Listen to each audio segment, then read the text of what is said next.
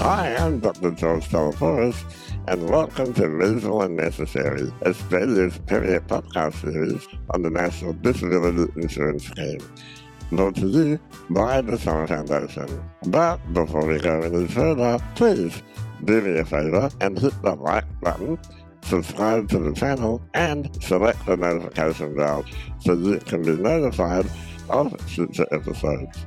On today's episode, we're joined by the Minister Bill Shorten to understand what the budget announcements will mean for people with disabilities and our families. Is there a cap on the NDIS? Will our funding packages be cut? And will it be harder to get onto the NDIS? I will be asking these questions and more. Check it out. Hi Bill, welcome to the show. Great to be back, Dr. George. How are you? I'm very well. I'm excited to talk to you about the budget. Great. Bill, the current growth in the NDIS is around 14% every year, but the budget says that you will cut the growth to under 8% by July 2026. How will that impact on the lives of people with disabilities and our families?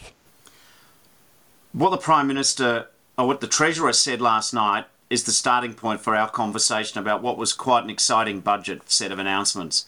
The NDIS is here to stay under Labor. We want to make sure that every dollar is getting through to the person or the people for whom the scheme was designed. It's changing lives. What we all agree on, though, and I've spent 4 years now in this iteration, as well as when we started the NDIS back in the day, what we all agree is that whilst the scheme is having a beneficial impact and changing lots of lives, it could also be run better. And what we believe is that with the sensible reforms which we co-design with people with disability, by talking to the agency, the board, Kurt Fernley, and talking to the review which we've set up, that we think that through a better functioning scheme, that will actually moderate some of the growth of the scheme. So it's not about individual people or individual plans. It is about making sure the scheme works in the best interests of people with disability. We all know some of the stupidities that we deal with which really frustrate people, like the annual plan where you've got to go and reprove you still have a disability, or unethical behaviour by some service providers, price gouging, or providing services which the person wasn't part of what the person on the plan wanted. And we've got to stamp out some of the crooks. We've got to get other systems to step up and help Australians with disability, because the NDIS was never meant for all people with a disability. And if we do all the stuff which, frankly, people have been stopping me in the street, talking to me about, that we're seeing in the review, that the advocates tell me, then I actually think we can get to about an 8% growth target. But I want to stress here, George, this is a really important point, and you pointed this out to me last week. It's a target, not a cap. I'll repeat that. It's a target, not a cap. If for whatever reason the growth is higher than that, well, it's still a demand-driven system. But you and I both know that there are things and aspects of the current NDIS where either people are treated unempathetically by an inhumane bureaucracy, or they're not treated appropriately by some service providers and instead are treated as cash cows. But what's the difference between a target and a cap? A target is a forecast of what we think the scheme will be costing in terms of growth in the medium term. So we forecast what we'd like inflation to be, or we forecast what we think unemployment will be in a budget, and we're forecasting what we think the scheme will rise annually, so we can make a declaration in the budget, a forecast for people to read, based upon the changes which we hope to make in the next 3 years, slowly, sensibly, intelligently worked through with people with disability. Plus, we've got other good things to look forward to with the review as well. So, for people who are listening and who are worried that their plans will be cut, what do you have to say? None of the decisions that have been made so far go towards determining the future of an individual's plan. People's plans, frankly, I want to be better treated. 70% of the scheme has an annual plan. And that's a very stressful, anxiety-raising period. It also just focuses everyone on just getting the money, spending the money, then making sure that there's nothing left to spend, so you get the same plan the following year. It's pretty crude and unsophisticated how the planning process is done.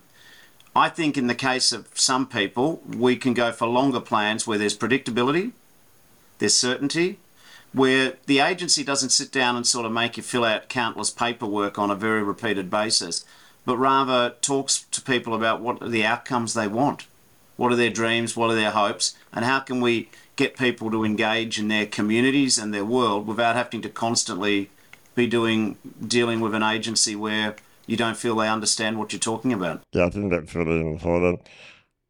So people will also be wondering, will it be harder to get onto the NDIS? No, this is not about making it harder per se, so that's not the issue. The issue is that when you have a target or a forecast and we can get to that sort of range of growth, what that means is that we, I think, actually create more credibility for the scheme. See, people are aware that they love the scheme, but they're also aware when you scratch the surface, they think there are individual aspects, not of their own plan in particular, but just of the disability world where people think, oh, this service provider's not doing the right thing, or, you know, we've got to give more control and make the system more transparent and better for the participant. The scheme wasn't designed to serve the first interests of service providers or the agency. The scheme exists to serve the first interests of the people on the scheme, the participants. And I'm actually on the sunny side of optimistic that if we just use a lot more common sense, if we have longer term vision about people's plans, if we stamp out unethical behaviour, if we tackle some of the spiralling costs that people with disability get charged, and first and foremost, if we make the agency better, more specialised, so that you don't feel you're explaining a story to someone who doesn't understand you, if we get the states to start reinvesting in disability inclusion outside of the scheme, and if we make sure that the supported independent living work is achieving the promise that it's meant to do and not putting people in inappropriate housing, yeah, I'm confident that the scheme keeps growing, but it doesn't necessarily have to grow at 14%. So you're still committed to an uncapped and demand-driven NDIS? I am 100% committed to a demand-driven, uncapped scheme. Thanks, Bill. That's good. That's very reassuring. I mean, I see a couple of the other politicians in the Greens party saying somehow that this is some massive cut. That's just rubbish. My view is that the scheme can be run better. My view is that if we run the scheme better, it probably won't grow quite as fast as it's growing, although it'll still grow every year. And people who say that you can't touch the scheme or are trying to talk about improving it are actually selling participants short. People with disability don't want to be treated as stupid. They don't want to be treated like they're an easy mark to be ripped off. People with disability care very much about the quality of outcomes in their lives. And I just want the system to respect that, not to just sort of business as usual, just let everyone sort of clip the ticket along the way. Absolutely.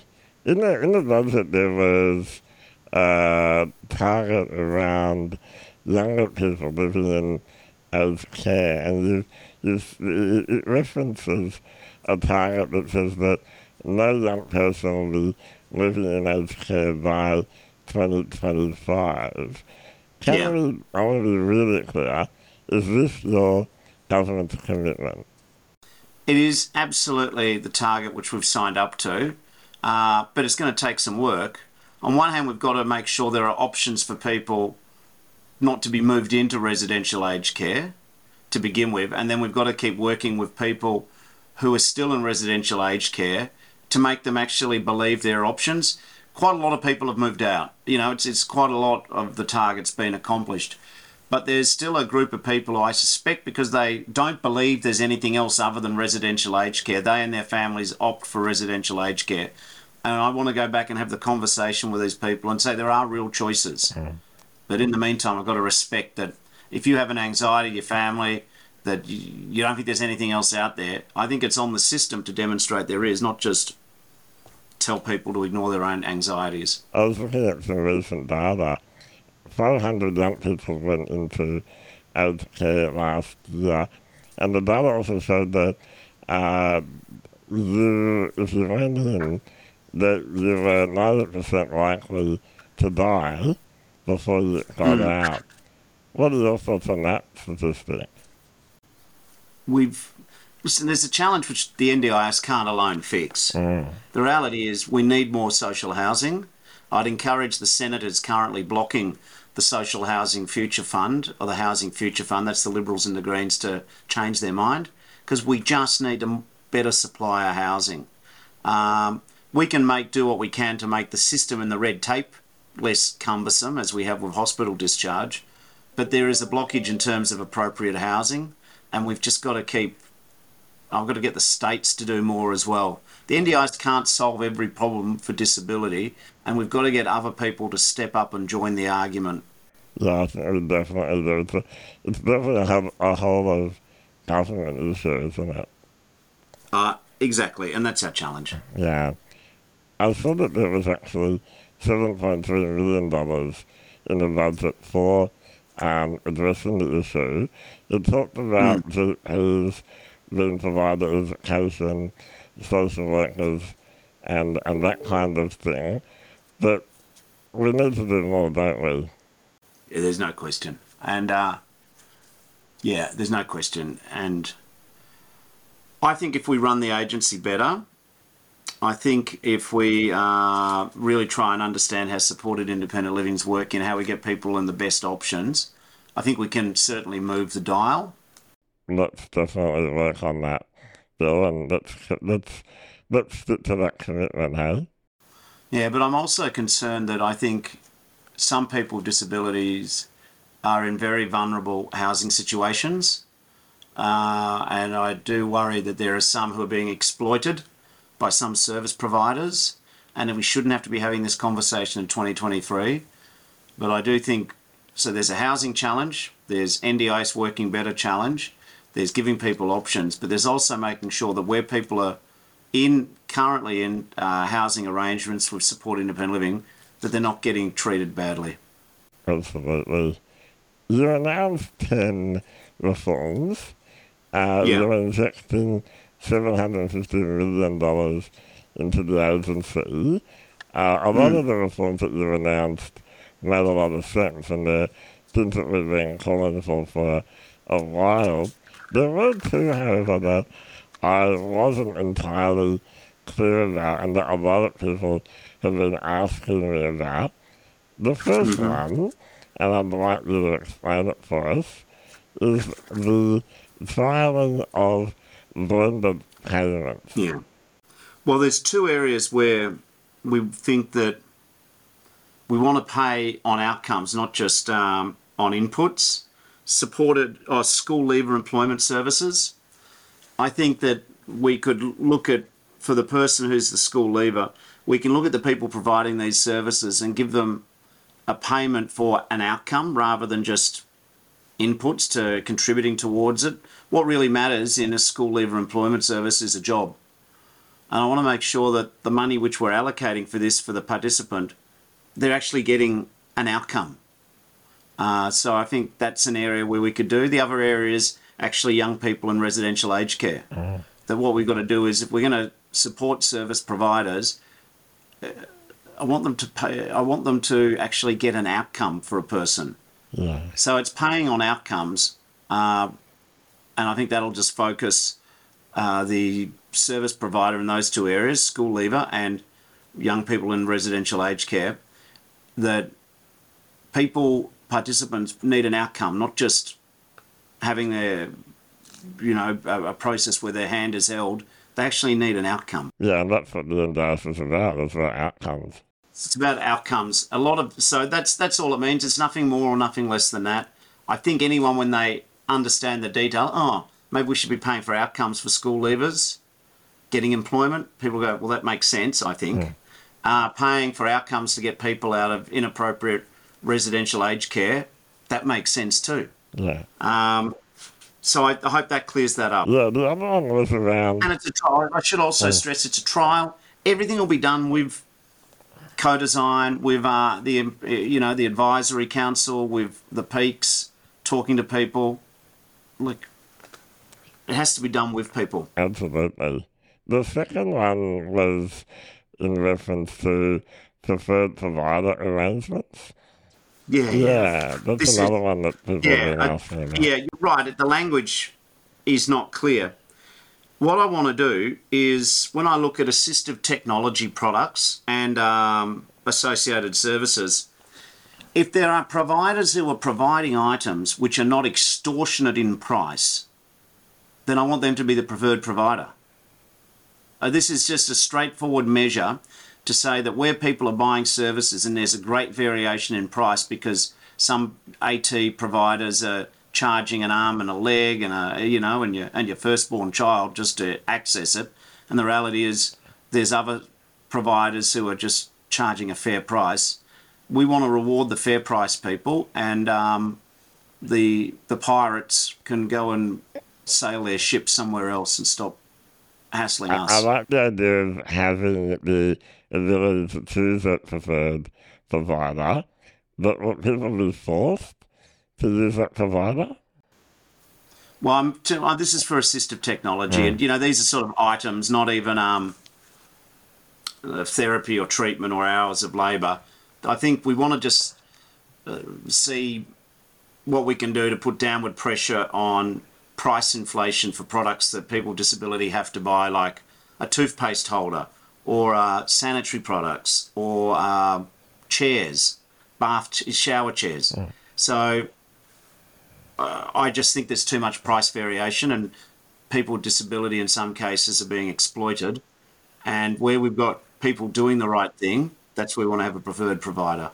Interesting. Look forward to hearing more about that. Of the other 8 reforms bill, which ones are you most excited about? Or which are your biggest priorities?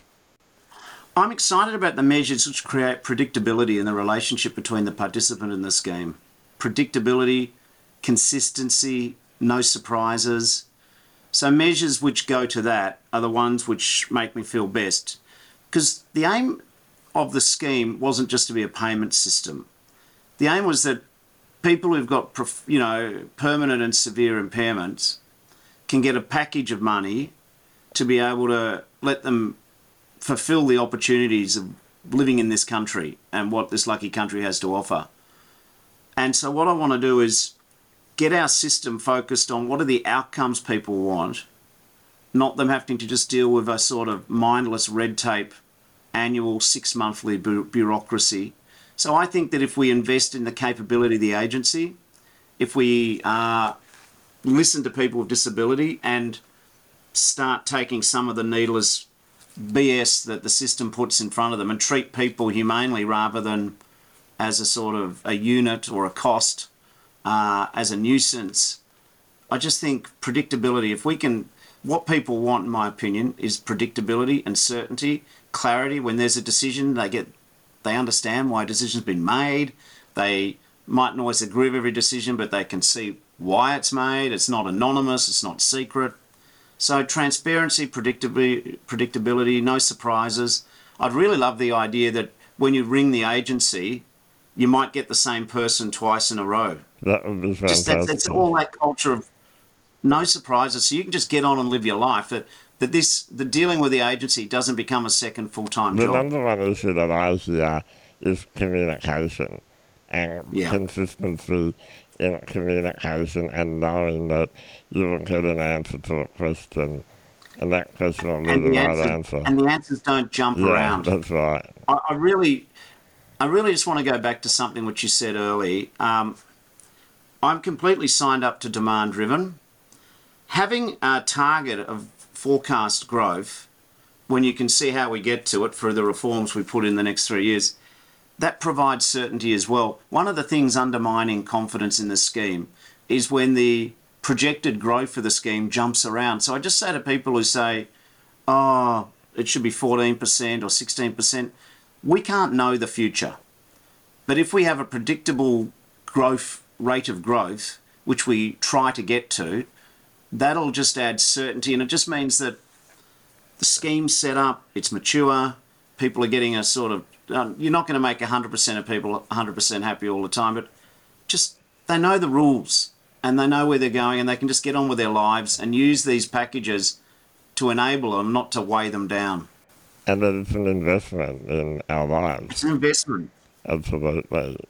The Treasurer said today at the National Press Club, the motivation for the reforms that we're making is about making the scheme the best it can be for current participants and future generations. As a that's what he said. Now, I think as a byproduct, if the schemes run better and we chase out the scallywags and we have consistency, certainty, longer term, we understand how we set up proper housing arrangements and we get some of the other mainstream departments to start thinking about disability inclusion, I do think that the rate of growth for the scheme will ease, but it's there and we want to make this scheme here to stay and I want to make it foolproof. How will you be working with the disability community to implement your reforms, Bill? Well, the review's crucial. It's well funded. There's people with disability. They're doing a lot of consultation. I think the agency under the new leadership of Kurt as chair and Rebecca Forkium and her senior exec team, I just think they're just frankly more professional and a bit more empathetic. I do as many meetings as I can, as much listening as possible. Most of the peaks have met with me several times, as you know. I'm lucky in that I did this job for 3 years in opposition. And of course, I was around when we're getting the scheme going. So people know that we'll listen to them. I don't expect everyone to agree with everything. But for me, whatever we're talking about, it's just the reflection of the lived experience of people in the scheme and people with disability generally. Well, I've personally found this a very reassuring conversation. And I hope that our listeners have too. Yeah. Thank you for your time. Any final words, Bill? I haven't changed. I'm as committed to the scheme now as I was 15 years ago and 10 years ago and 5 years ago, and I haven't changed. And I feel that within the government, the fact that we are all saying the scheme is here to stay, that we want to make sure that every dollar gets through to the people for whom the scheme was designed, that is great. And hopefully we can show a path where the public confidence in the scheme increases, but even more importantly, that people in the scheme feel that their interests are put first. Thanks for being a champion for us in the government, Bill. We do appreciate it. No, I've always got your back. It's important to me. And thanks for your time. All right, ciao. Bye. That's all we have time for on today's episode of Reasonable and Necessary. We love your feedback, so please hit the like button and share your thoughts with us in the comment section below. Thanks for listening, and until next time, stay well and reasonable.